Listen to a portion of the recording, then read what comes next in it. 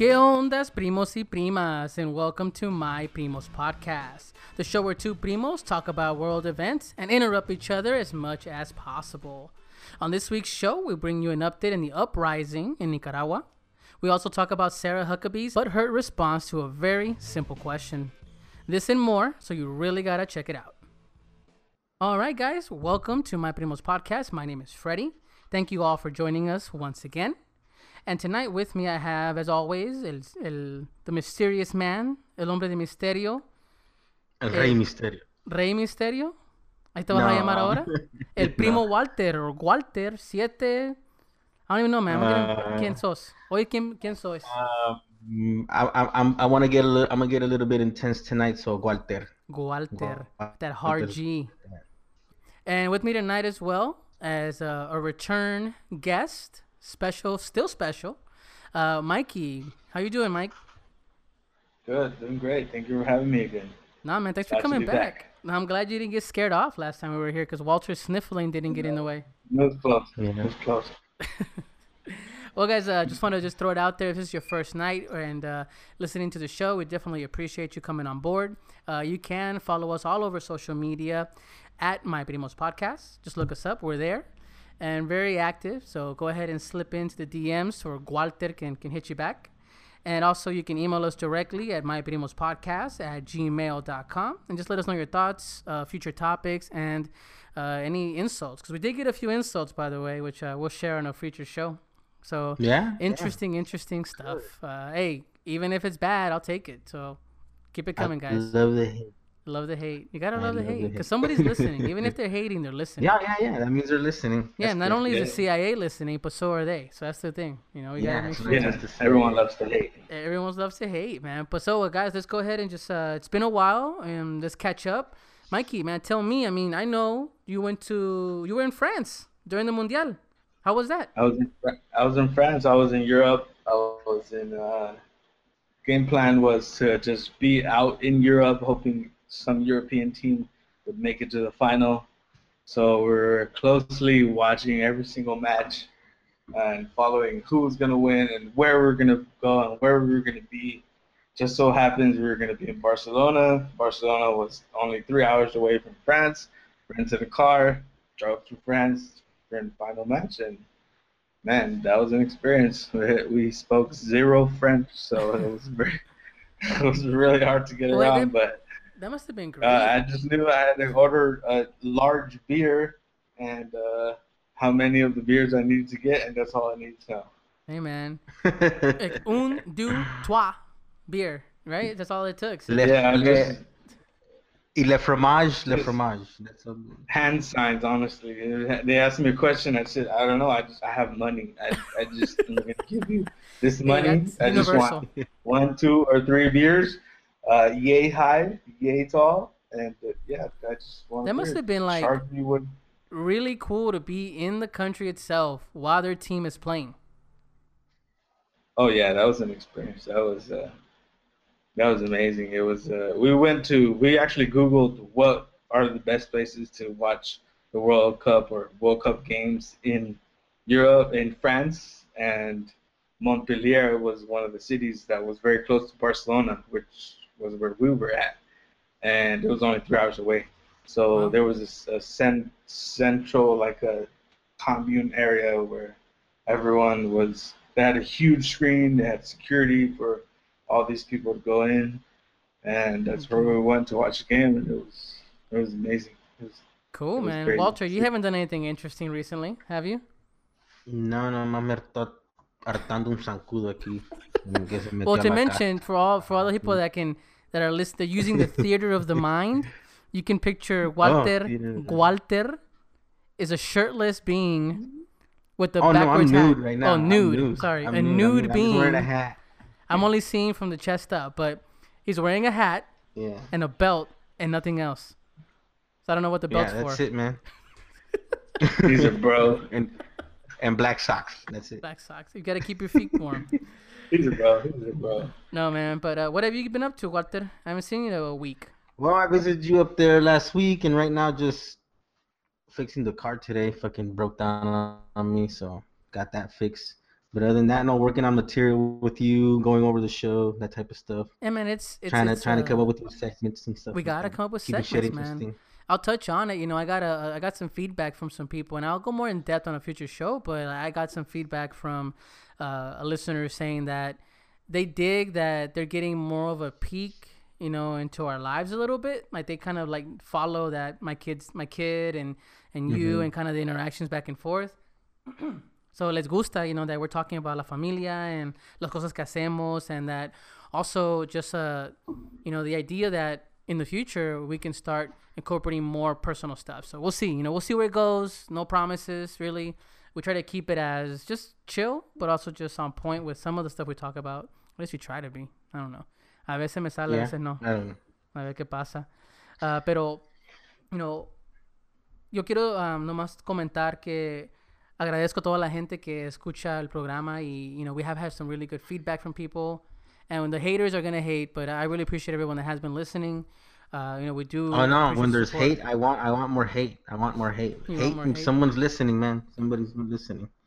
No, definitely. So we That's want to just good. keep doing this. Know that the positive that I've gotten from it is that we have been making people more aware of things happening in the world, and also just bringing back some memories. You know, I got a lot of love from the last episode regarding the nostalgia and stuff we grew up on, and especially some positive feedback about representation in Latinos. So we got to keep doing that, man. We got to keep it going, and we can keep doing it with your support and just keep spreading the word. You know, the more people that listen, the bigger this gets, the bigger the community, and we're just here to, you know, make noise. Jim, that not only you and the media attack the president for his rhetoric when they frequently lower the level of conversation in this country. Repeatedly, the media resorts to personal attacks without any content other than to incite anger. The media has attacked me personally on a number of occasions, including your own network, said I should be harassed as a life sentence, that I should be choked. ICE officials are not welcomed in their place of worship, and personal information is shared on the internet. When I was hosted by the Correspondents Association, of which almost all of you are members of, you brought a comedian up to attack my appearance and call me a traitor to my own gender. In fact, as I know, as far as I know, I'm the first press secretary in the history of the United States that's required Secret Service protection. The media continues to ratchet up the verbal assault against the president and everyone in this administration, and certainly we have a role to play, but the media has a role to play for the discourse in this country as well. For the sake of this room, the people who are in this room, this democracy, this country, all the people around the world are watching what you're saying, Sarah, and the White House for the United States of America, the President of the United States should not refer to us as the enemy of the people. His own daughter acknowledges that, and all I'm asking you to do, Sarah, is to acknowledge that right now and right here. I appreciate your passion. I share it. I've addressed this question. I've addressed my personal feelings. I'm here to speak on behalf of the president. He's made his comments clear. All right, guys. That was Sarah Huckabee Sanders, the White House press secretary, and her response to a reporter named Jim Acosta that basically just asked her to clarify that journalists are not the enemy of the people or America. So I played that clip because that's what our first topic is tonight, is her response, not only her reaction to it, but just the question in general. The fact that journalists are now been villainized by, you know, the government, the White House, this administration, the Trump administration, like they're the enemy of the people. And so tell me, guys, Mike, you tell me, hearing her speech, hearing, you know, how the CNN reporter was just asking, hey, let's clarify. We're not enemies here. I'm here to just provide information. What are your thoughts about her response, man? Well, all journalists have their agenda, and all governments have their agenda, or opposing parties have their own agendas. Jim Acosta is a very, you know, well-known reporter, journalist, and I mean, America has the freedom of speech. Everyone has, you know, the right to report on what they like. I honestly just feel like maybe Sarah Huckabee's just been a little fed up with what she's been going through. It's not an easy job. You know, she's been getting a lot of heat from a lot of different angles for a very long time. And, you know, it kind of sounds like she's Está cansada. been getting a little upset about it. But that's her position. The That's her alcohol's job. not cutting it anymore, probably. The pearls aren't doing their magic. Yeah. Está cansada. Yeah. Está como like, ya está enfadada, man. Like, you know, Walter, what are your thoughts, man? I know you got something to say. You've been biting your tongue. I see it. You're flickering at me. I mean, but just to point out, like, because I was listening to NPR. I was listening to NPR, and they were pointing out, which is a very important point, pointing out that this is not the first and only president that has accused the journalism or the media as enemies of the state. This is not the first guy to do it. This is not original work. Nothing that Trump does is original. But, like, in this day and age of, you know, how connected we are in terms of, you know, how the immediacy of news and events spreading and propagating themselves as quick as they do, especially when, you know, Trump does it, his words reach a far much larger audience now, and is much more effective at just continuing to just propagate the bullshit that he says. So then, just that's one point, right? No, definitely. And then going back to No, well, mira. going like, to Puta, vos, déjame hablar. Ah, mira, here's the thing. well, you pause, motherfucker. I told you to fucking let me talk, man. See, so like, here's the thing. Like, to give you credit on that, what I want to talk about is that you're right. That because of how immediate information gets passed around now, and the president we have in the White House, and how people have been able to simply blindly follow this man and believing his word to be law, Yep. no matter how crazy it is. And even look at the words she used. That you guys have undermined his rhetoric. Okay, rhetoric is not a nice way to put someone being eloquent. Okay, it's like I know. it's like, not. Oh my god. It's not flattering to say that the rhetoric that the Okay, president what's the is saying. definition of rhetoric to begin with? Like, It means being persuasive. That's kind of a definition, like kind of being persuasive. So think about it. Yeah. You use the word A rhetoric. question that the author presumes to be assumed by the audience. So, like, if I ask you something, oh, that was a rhetorical question. Yeah. That's what confused me for the longest time. And like, it took me a long time to realize that there's similarity between a rhetorical question and rhetoric. Yeah, A so rhetorical question. it's something you manipulation. refer. It's manipulation of information, which what does Trump do? You know, what does Sarah Huckabee do? She has to present information in a way to where you're shining a positive light on what they're doing, and this administration has constantly had to have someone at the guard. This is what is this person now? She's the third to fourth person. number 3. Number 3 that's been in this something like position that, as I a White think. House, press secretary. But what did you guys notice? Yeah. ¿En qué se fijaron? How she reacted. What was different about this time? Typically, Huckabee Sanders, she's very good at kind of answering questions and just kind of sidelining them and then bringing up something else and kind of like she's very good at shutting up reporters, pretty much. Like, shut up, that's it. Moving on. Next one, what are you saying? No, that's ridiculous. So, but this one, you can kind of see, that her shell or armor cracked a little bit and it got to her and she kind of like actually, she's not a robot now, She can bleed. That's what it She's felt like Thanos. Yeah, She's like Thanos, man. It took that much to make her bleed. Hey, It's Spicy all can that only work. take so much. that's true, man. Spicy can only take so much too. He gave up before he got to that point. Yeah, everyone has a breaking point, and I think that this is just showing the wear, because, hey, man, wear and tear, man. todos Trump. somos humanos, dude. Like, we're just human beings, and eventually that consumes you. And when you watch the clip yourself, and we do recommend you watch it, we'll post it on our Facebook at My Primos Podcast. You'll see the clip where she looks down at a written statement.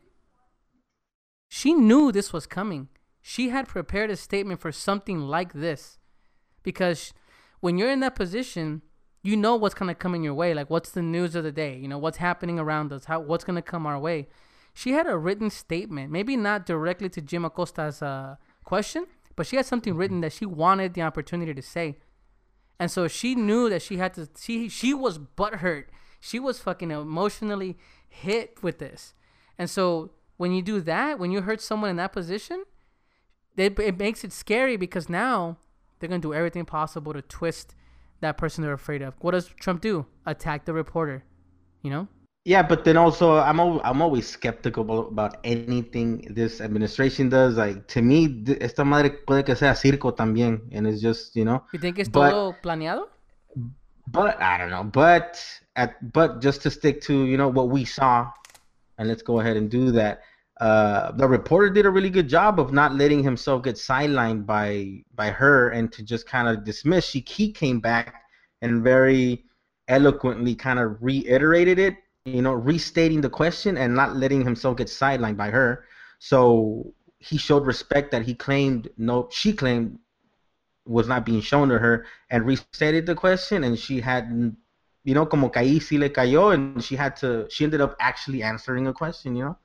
It was a personal one. If you think about it, it was not a question regarding Trump. It was a personal question, you know. Mike? Yeah, but at the same time, this was Jim Acosta. It was not just any other reporter. Like, Jim Acosta is not typically the one to be asking her questions. This was someone and a situation where she wasn't able to sideline this guy and stiff arm this guy and just say, oh, next question. No, this is Jim Acosta. You can't sideline Jim Acosta. Come on. He's You can't sideline. Nah, he's like it's that. Like, what is it? He is her crux. Like, it's that. He's like the Todd Gurley of the Rams. You're over my head, man. Over my head on that. That was an LA football joke. Over my head. I'm an LA Rams. That was an LA Rams fan joke. So for all you LA Rams fans out there, cheers to you guys. Gurley, we're going all the way. Okay, all the Gurley fans. But to say on that is like, you know, he's a great spear and she's a great shield. You know, someone has to break or they'll both fucking die. Yeah. You know what I mean? And so today, she broke. Like, Jim Acosta got his job done. Like, he showed how this question, and this is what I want to kind of roll the conversation into, is this question needs to be clarified, because this is the problem with this administration. Okay, desde que se puso en control la administración de Trump, there's been a constant attack with information, right? Always a constant attack with fake news. And I know we're going to touch on it moving forward, but is the journalist the enemy of the state? Is the journalist the enemy of the people? What are your thoughts on that statement? Be realistic. I mean, I went to school with a lot of people who were liberal studies, journalism majors. You're a journalist. You're trying to get into and be very honest about any topic that you're very passionate about as a journalist.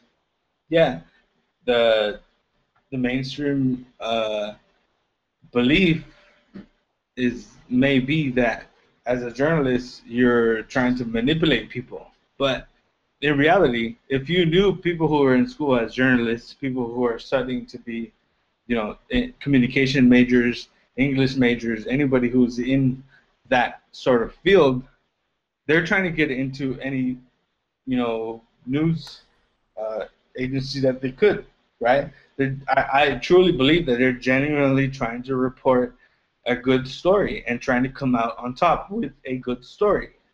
So you think that it's more of the journalist, as far as you know it and your experience with them, is more so like, hey man, I just need to have a voice to get me on something, to get me onto a network, to get me onto some type of site, or what is we were trying to say? No, what I'm trying to say is that I have a real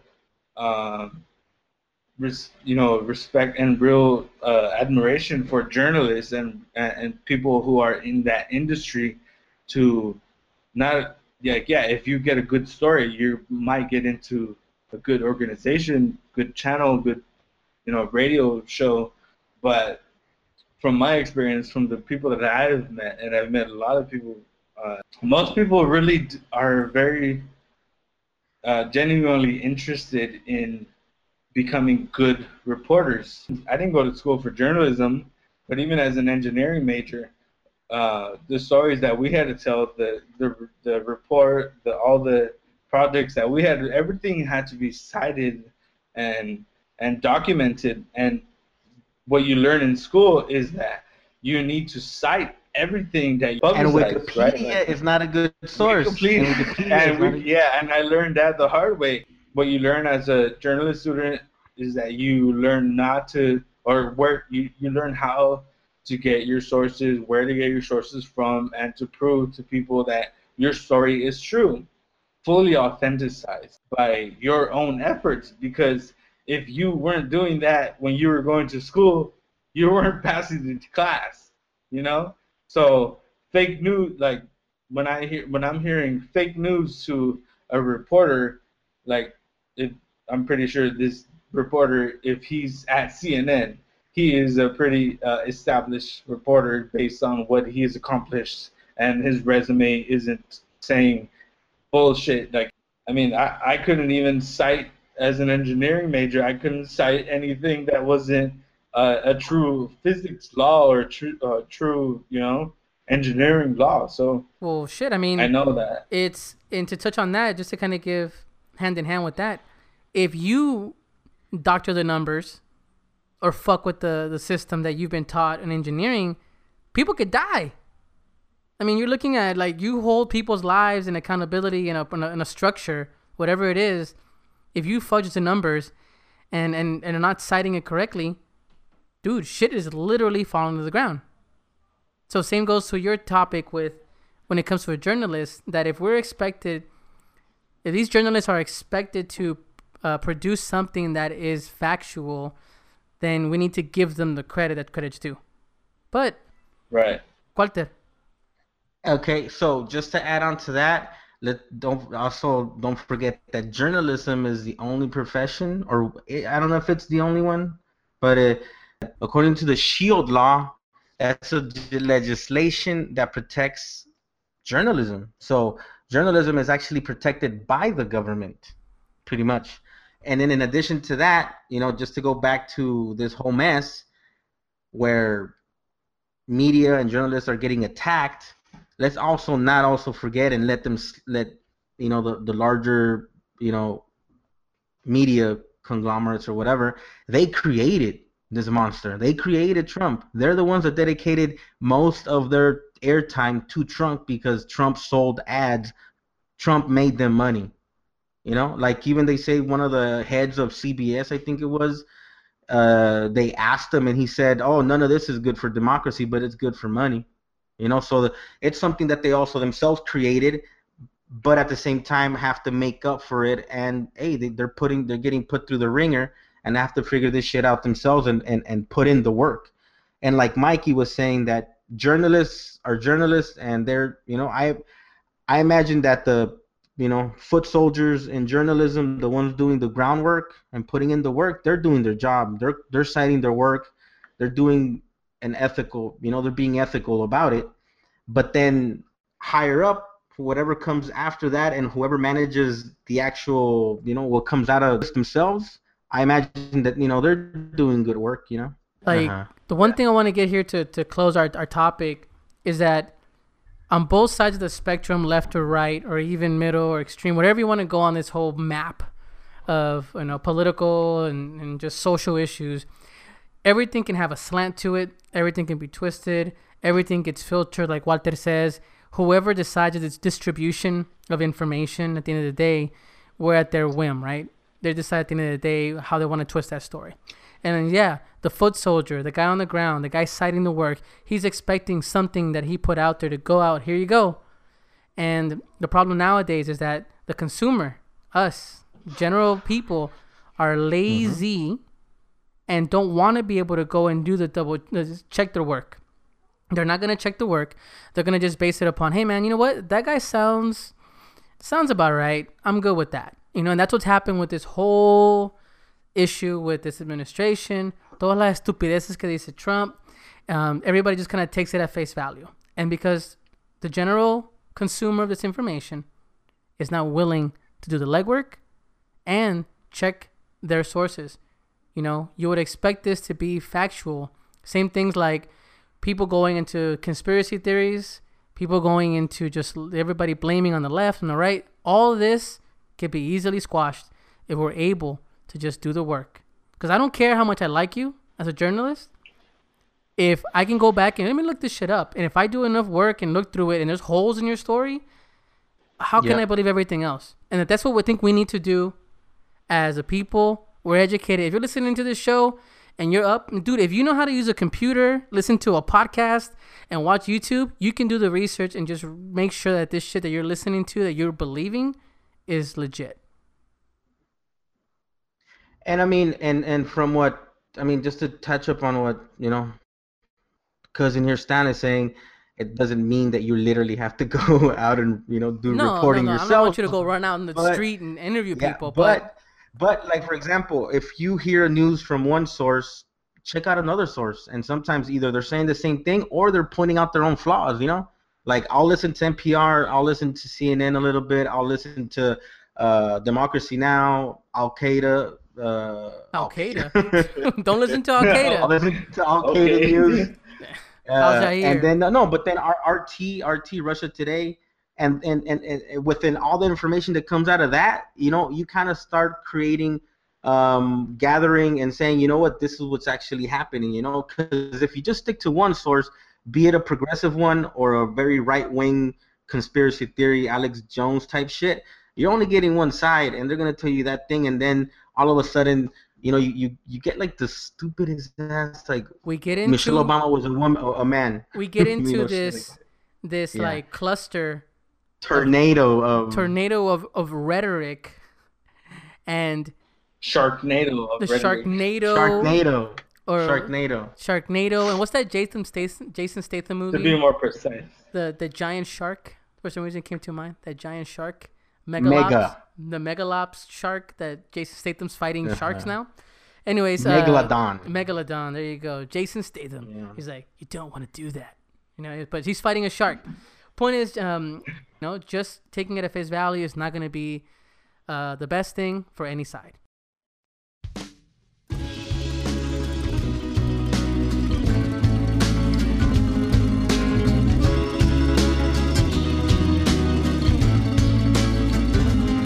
La policía te está extorsionando dinero, pero ellos viven de lo que tú estás pagando. Y si te tratan como a un delincuente, ladrón, no es tu culpa. Dale gracias al regente. Hay que arrancar el problema de raíz y cambiar al gobierno de nuestro país. A la gente que está en la burocracia, a esa gente que le gustan las migajas. Yo por eso me quejo y me quejo, porque aquí es donde vivo y yo ya no soy un pendejo que no guachas los puestos del gobierno. Hay personas que se están enriqueciendo, gente que vive en la pobreza. Nadie hace nada porque a nadie le interesa. La gente de arriba te detesta. This is the type of shit you mosh pit to, man. It's like a mosh pit ballad. Si le das más poder al poder. Someone finish that. Well, te van a coger. Te van a venir a coger. That is not a lie. That is not a lie. Yeah, definitely, man. Well, guys, that is Molotov with "Give Me the Power." I mean, dude. Listen to that song, like you said, a ballad, a mosh ballad, mosh pit ballad. Like, I can, you know, that's beautiful. Mosh pit ballad. Well, today, Mikey's on the show again, you know, just kind of give us an update. If this is your first time listening, you may want to go back once you hear this and kind of get a refresher on a previous episode for called SOS Nicaragua. That's the hashtag that you can follow as well to kind of get updates on what's going on in Nicaragua from the people on the ground themselves. And so we're going to touch on just an update, some new information, and just I want to know what's going on, Mike. You know, tell us. I mean, you're here, you're sharing. So if I can kind of like suggest this because again, this is, you know, we're not journalists, right? We're just consumers, right? Consumers and disseminators of information that we think that is usually not disseminated as much as it should. What are some of the We have good sources. Yeah, no, that's what I'm saying. So if you could right now, right at the start of it, immediately, and we can digest it, as we go. What are some of the immediate updates that you have right now for us, right now? So the most critical things are a few. So Because you just got some, right? Yeah. So Daniel Ortega, being the current president of Nicaragua, had recently agreed on having interviews with a reporter from CNN, Andres Oppenheimer. Before that was a reporter from Fox News, Brett Baer, and either before or after Oppenheimer was an interview with Euronews reporter Oscar Valero. This has been the first dialogue between the country and its citizens, or the government and its citizens. Daniel Ortega's role really has been in every one of these three interviews has really been, deny of any accusations of murder of the protesters, the number of people who have been killed, the reports that have been made by the CIDH, which is a human rights organization. So then the information through these interviews has all been lies. Or is he denying? Because to kind of give people a little bit of a refresher. He's using the Trump card. He's doing the Trump thing that we're talking about earlier, right? Trump card. The whole deny thing. He's just using the same Trump tactic, which in his case doesn't really work that well because you have people with cell phones out in the field recording shit and posting it on media and Instagram like SOS Nicaragua, right? Where it's out there and he's completely just saying no, it's not true, and then he what's the death toll at this point, Mikey? At this point it's over 400. Wow. And he's claiming it's what? 190 something. So here's my question to you. Him doing these interviews, it's him simply kind of como despistando la gente. Like he's just throwing rhetoric, the aforementioned rhetoric around and misinformation to simply kind of squash using these big organizations. You said Fox News, CNN, that's both sides of the aisle, pretty much, right? Of the argument. Según, right? And now he's painting a different picture for the rest of the world because beforehand, from my experience, there was a limited amount of information getting out to the rest of the world to see what's going on. This was trying to be controlled at the Nicaragua level, todo quedarlo como lo controlaba por gobierno, toda la información. And so now he's going outside of Nicaragua to tell this story, but is it just simply to gain public opinion? Como que la gente que yo soy encargado, yo quiero que me crean a mí, como say he wants to play his Trump card, or why do you think this is being done? Why is he doing these interviews at all? My personal opinion, I honestly think that he doesn't even know the difference between the stance of Fox News versus CNN, and we all know that there's a huge difference. I really think that he does not know the difference. And either way, yeah, but okay, but does it say something that he's that the first interviews that he's come or gone ahead and put agreed to are with English-speaking channels? It's not with Telemundo. It's not with Jorge Ramos. It's not within the Spanish-speaking diaspora that's here of Nicaragua, and in a larger sense, just Latinidad in general. He's doing it with English-speaking channels like Fox and CNN, right? Which, tell me, who would do a better job of interviewing the president of Nicaragua than a Latino channel, news organization, news reporter like Jorge Ramos, to which the consumers of and it'll be more pertinent, digesters of that news and eager to know would be Latinos. Why do it with English channels and not with Latino reporters? That's my question too. Like, it's weird. Well, the first interview was with Fox News, Brett Baer. And you can, if you look up that interview on YouTube or wherever your source of news may be, you can look at that interview and see where there's just a, it's not a fluent conversation. It's not a fluent. Very cut and a bunch of like, or what? It's like it's him. I mean, it's him answering questions after he's translated to him, and he's not even answering the questions. Honestly, does it feel staged? It feels like you're gonna look at him and think he's just dumb.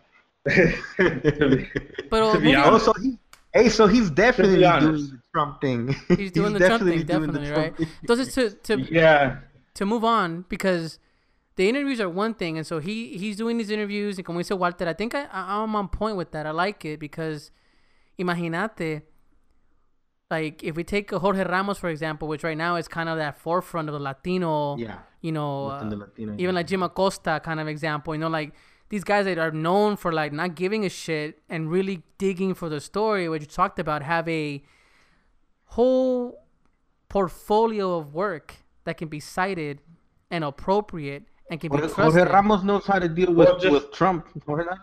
Yeah, no, and that's a good point that you brought up. I mean, Jorge Ramos has actually called him out even before all these interviews took place. Before the interview with Brett Baer with Fox News took place, Jorge Ramos called Ortega out, asking him, "Can you please, give me an interview?" And then once the interview was granted with Brett Baer with Fox News was public, Jorge Ramos put out a tweet saying, "Hey, I'm glad to see that you're willing to interview with the English news source, but and I'll be ready to interview you." It's straight up call out. I think a lot of that is tactic. I feel because just like what happened with Trump, with it's sort of a tactic of just smokescreen type thing, where the fact that there's a translation and communication breakdown because of the language barrier, they can easily say, "Oh, it was just it had to do with the language barrier." It had to, like with Trump, when Trump said like would, I didn't mean to say would, I meant to say wouldn't. Why wouldn't Russia? Like that whole tactic about just twisting words. So we got denial on these interviews. What's happening on the ground? Because we're looking at this big picture that he's painting for the rest of the world, be it United States, be it English-speaking people, be it whatever.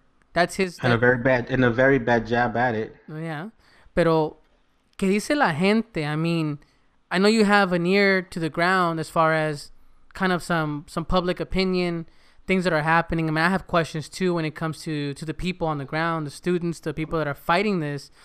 What do you know of that? What updates do we have? Last time you shared, we were talking about people. There were cities that were without, certain necessities that were not being met still. That I read recently that even doctors are being, ostracized and not allowed to care for people. What is happening to la gente, to la comunidad? What's happening there?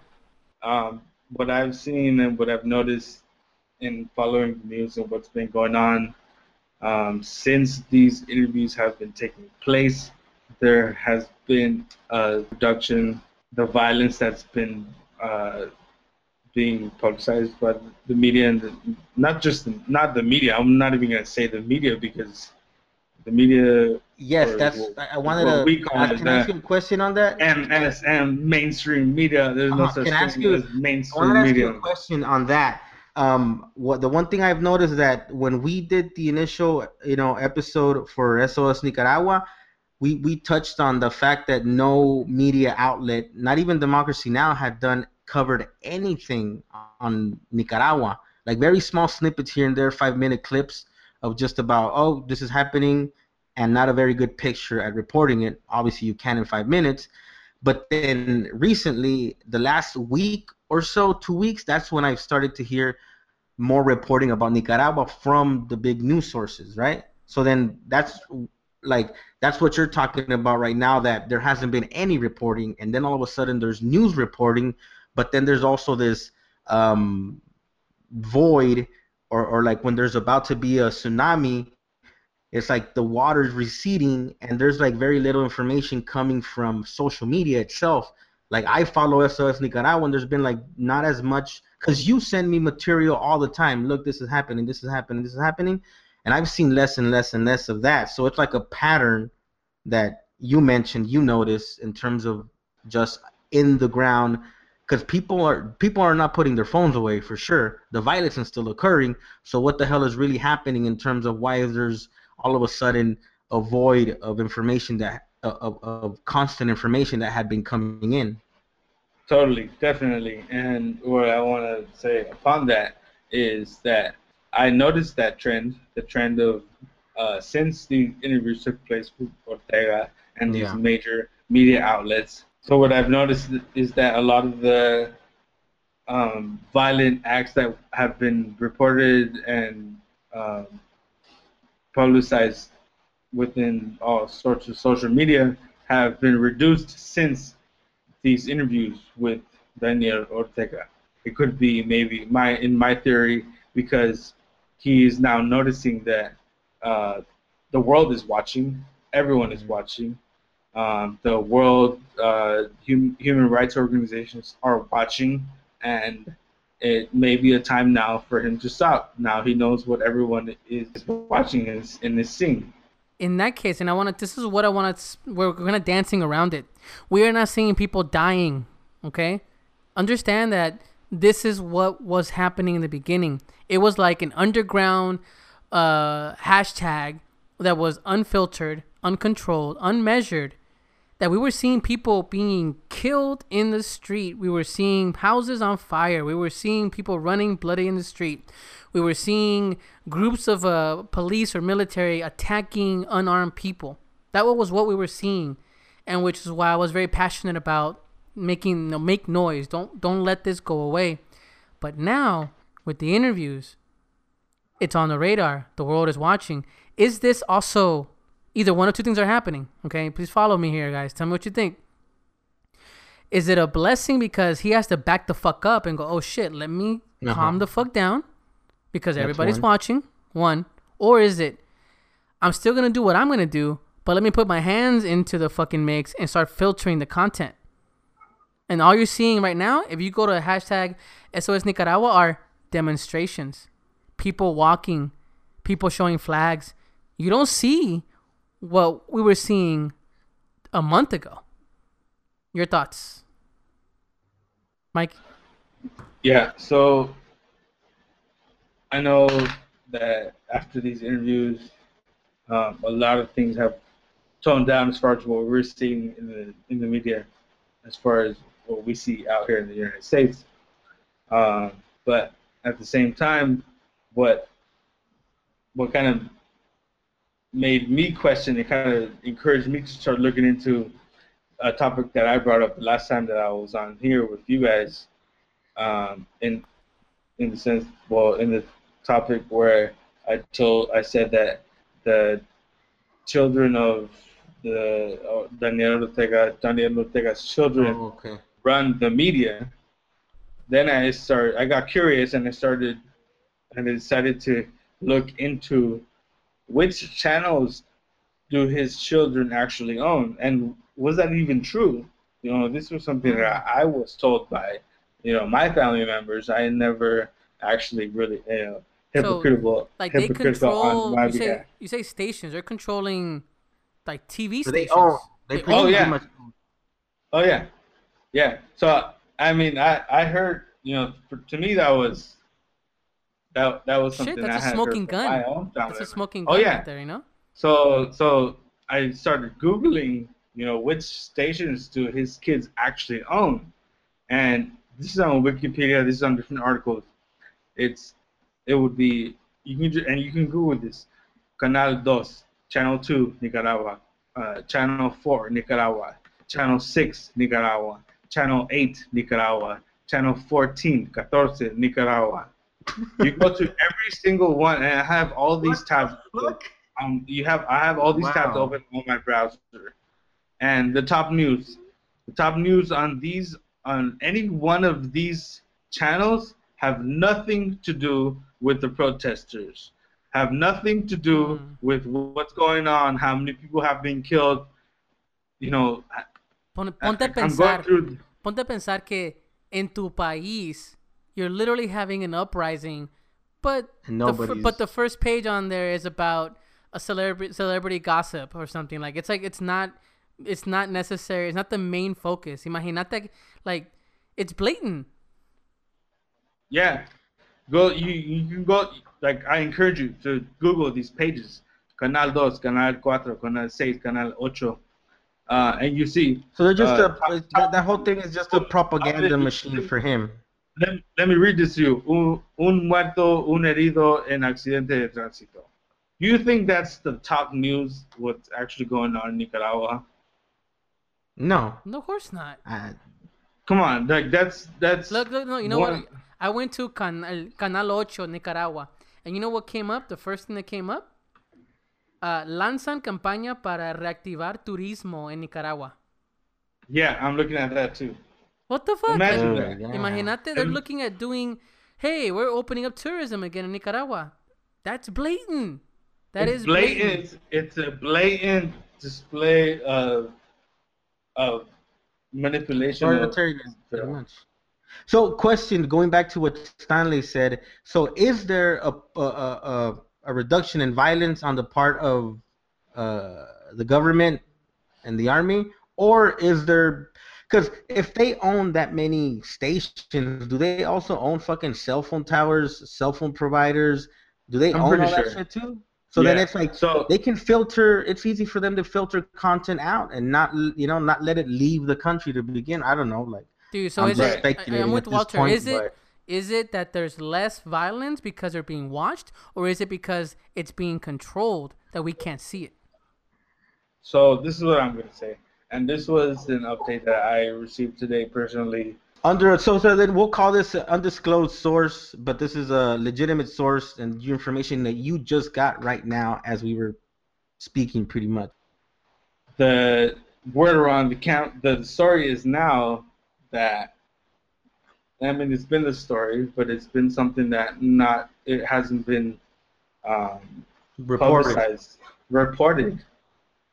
The story is now, which is something that hasn't been reported, is that the students who initially started a lot of the protests and the unrest and uprising, organizing, were forced to flee to the mountains and to the outskirts of a lot of the cities, and are now even leaking out to neighboring countries like Costa Rica, where the paramilitary, para-police, para-policías are extending out to. They're hunting them down. What? They're hunting them down. They're getting fuck, man. This is. And there's videos that I've seen where these students are actually climbing mountains, climbing like hills to like. I mean, what I'm thinking to myself is, how are they even? What are they eating? Like, how are they surviving? Like, they're running away, like they're being chased. You're being chased by, you're being chased by military police that have weapons, Mike, I'm sure they have. I'm with you, man. And I hear this. This is very serious, man. It's serious and it's scary. It's sad. It's. So you just found this out? I had heard about it. But now you can say that it's now confirmed. Yeah. Confirmed. And actually, one thing that I heard was that a news source actually disclosed irresponsibly the paths that a lot of students and people were taking into the mountains through media sources, where the government was able to obviously just read up on and see and look at the maps of where these people were going, and were actually able to capture them. Wow. So actually, a lot of the biggest story and a lot of the biggest news now is how many people have been captured, how many people are that a lot of people that are missing. Where are these people? There's a lot of. So what it feels like since the beginning of since the 108 days that has happened, this uprising got organized and established and thought out through the student organizing, right? So then these students went ahead and spearheaded this uprising, organized around it, did a very good job about it, reported on it on social media, which is what you've been sharing with me. All of a sudden there's a suction and sort of a void of all that information being disseminated, which had been throughout the last couple of weeks. And then now you're telling me that these students are running into the hills, pretty much running away from all this shit. So I imagine that in the next couple of weeks, after these kids hopefully manage to get the fuck out of there, because if they're running, I imagine that if they're running is because the police is cracking down, getting more violent, and they got more intelligence. Because they're not just going out there and, raiding some random people's house. No, they probably have surgical, accurate information to where they go into a student's house and take his ass and go torture him or whatever the fuck. So then these students are running because they no longer have the protection of their own people, because they've been pointed out. They've been, fingered and pointed a finger at and said, okay, you were involved. You played this role. So then these kids, again, if they're part of the people, part of the revolution, they're protected. There's safety in numbers, right? But as soon as they've been pointed out, they're like, they can't be protected. They don't have guns. They don't have, so then they have to.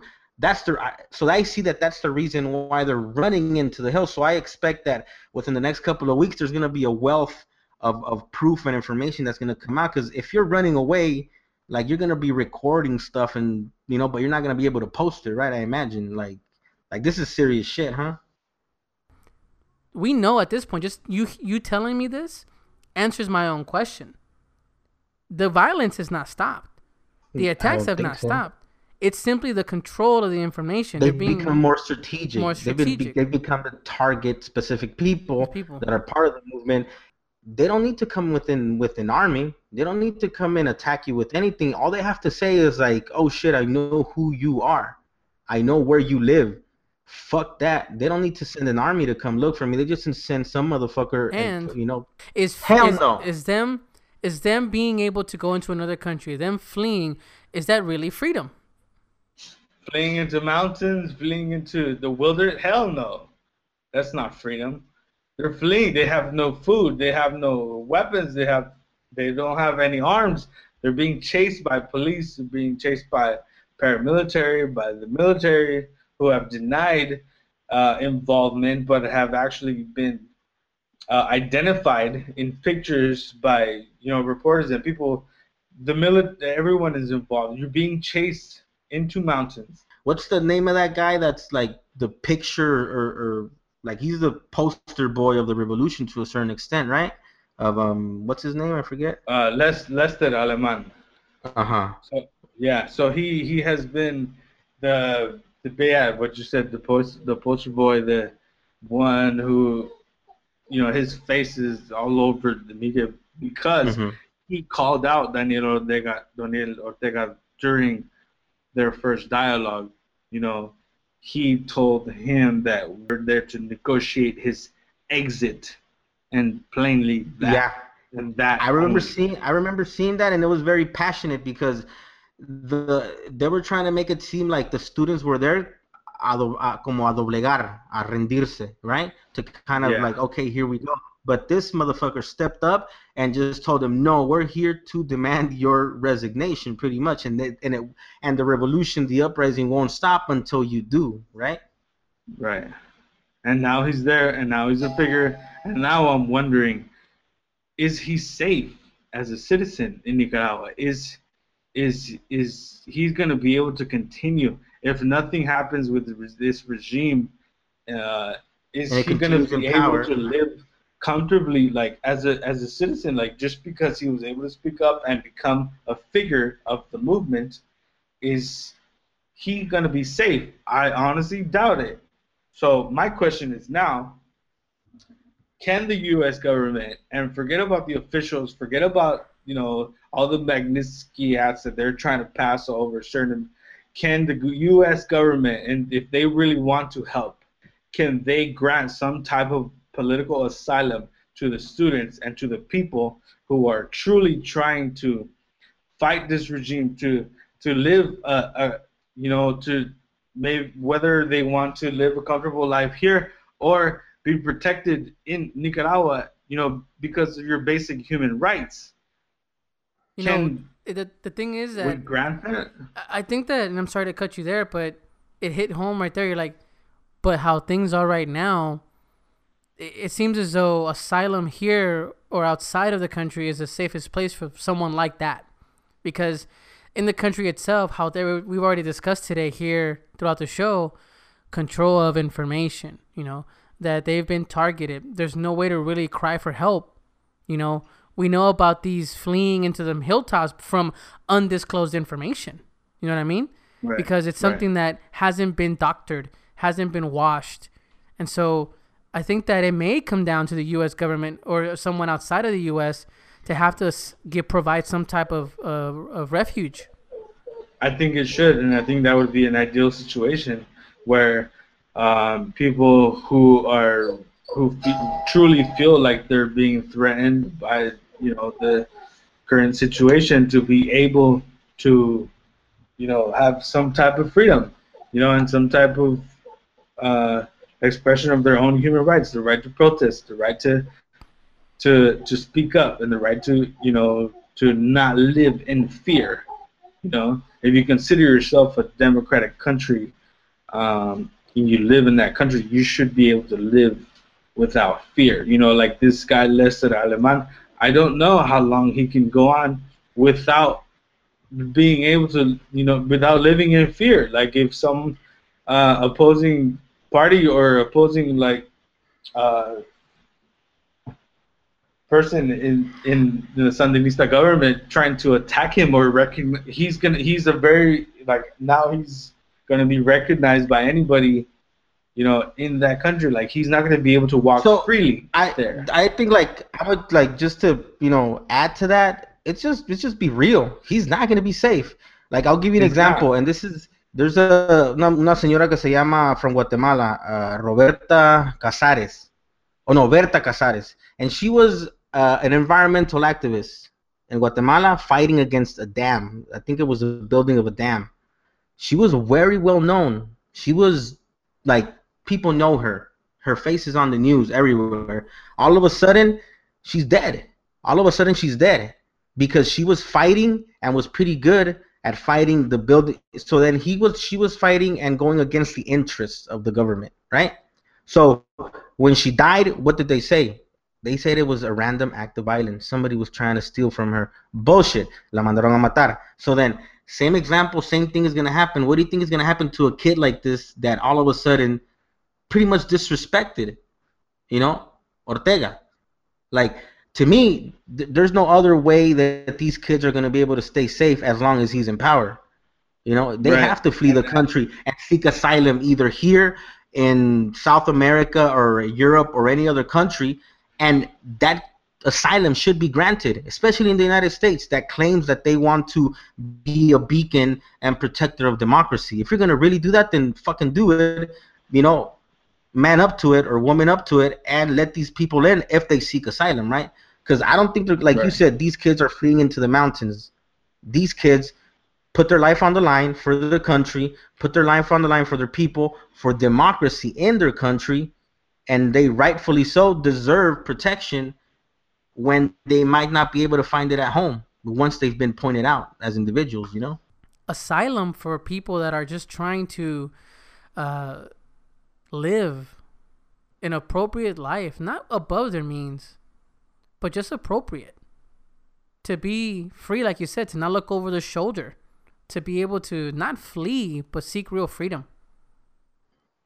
And I want to thank you, Mike, because without you sharing these accounts, you know, we wouldn't know anything outside of what the news shows us. And how we touched on this earlier, yes, we can dig and move around, but again we don't know what's happening unless we have feet or ears to the ground. And so, before we close, man, I mean, what do you want to say? What is your plea? What is your goal tonight? What do you want to say here to close this? Well, first off, I want to thank you guys for having me. Obviously, you guys have a great show. I admire you guys and your passion towards, the greater good of humanity.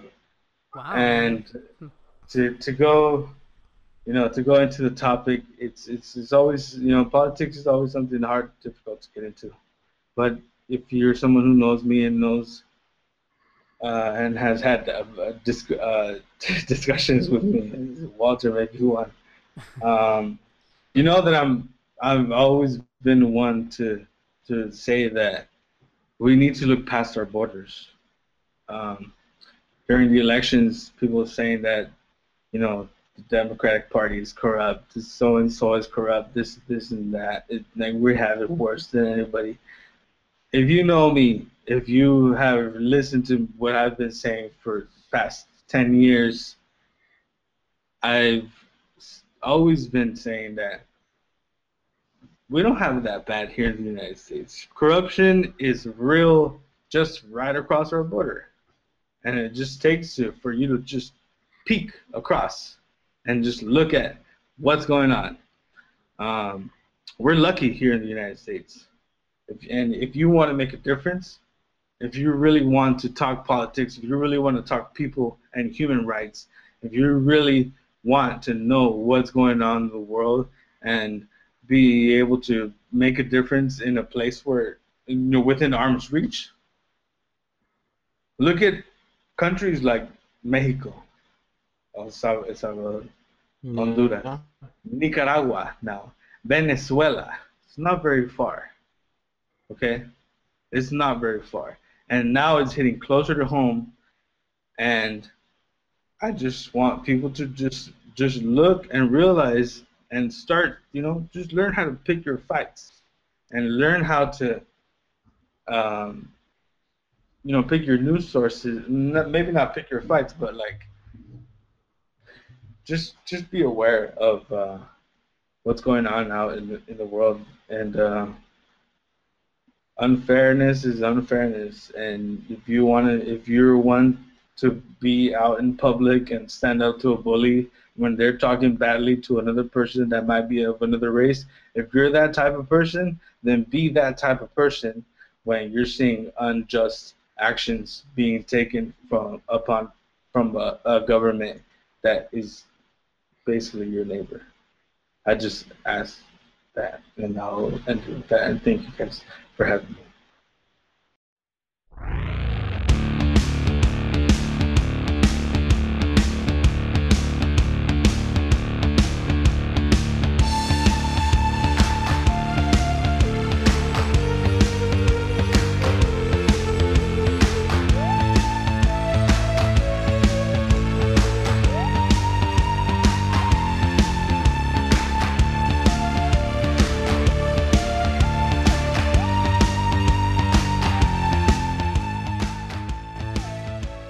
All right, guys. Well, we reached the end of the show, and I want to again just thank Mike for sharing, the accounts. We definitely appreciate it, and we do know that putting yourself out there like this is not easy for any type of situation.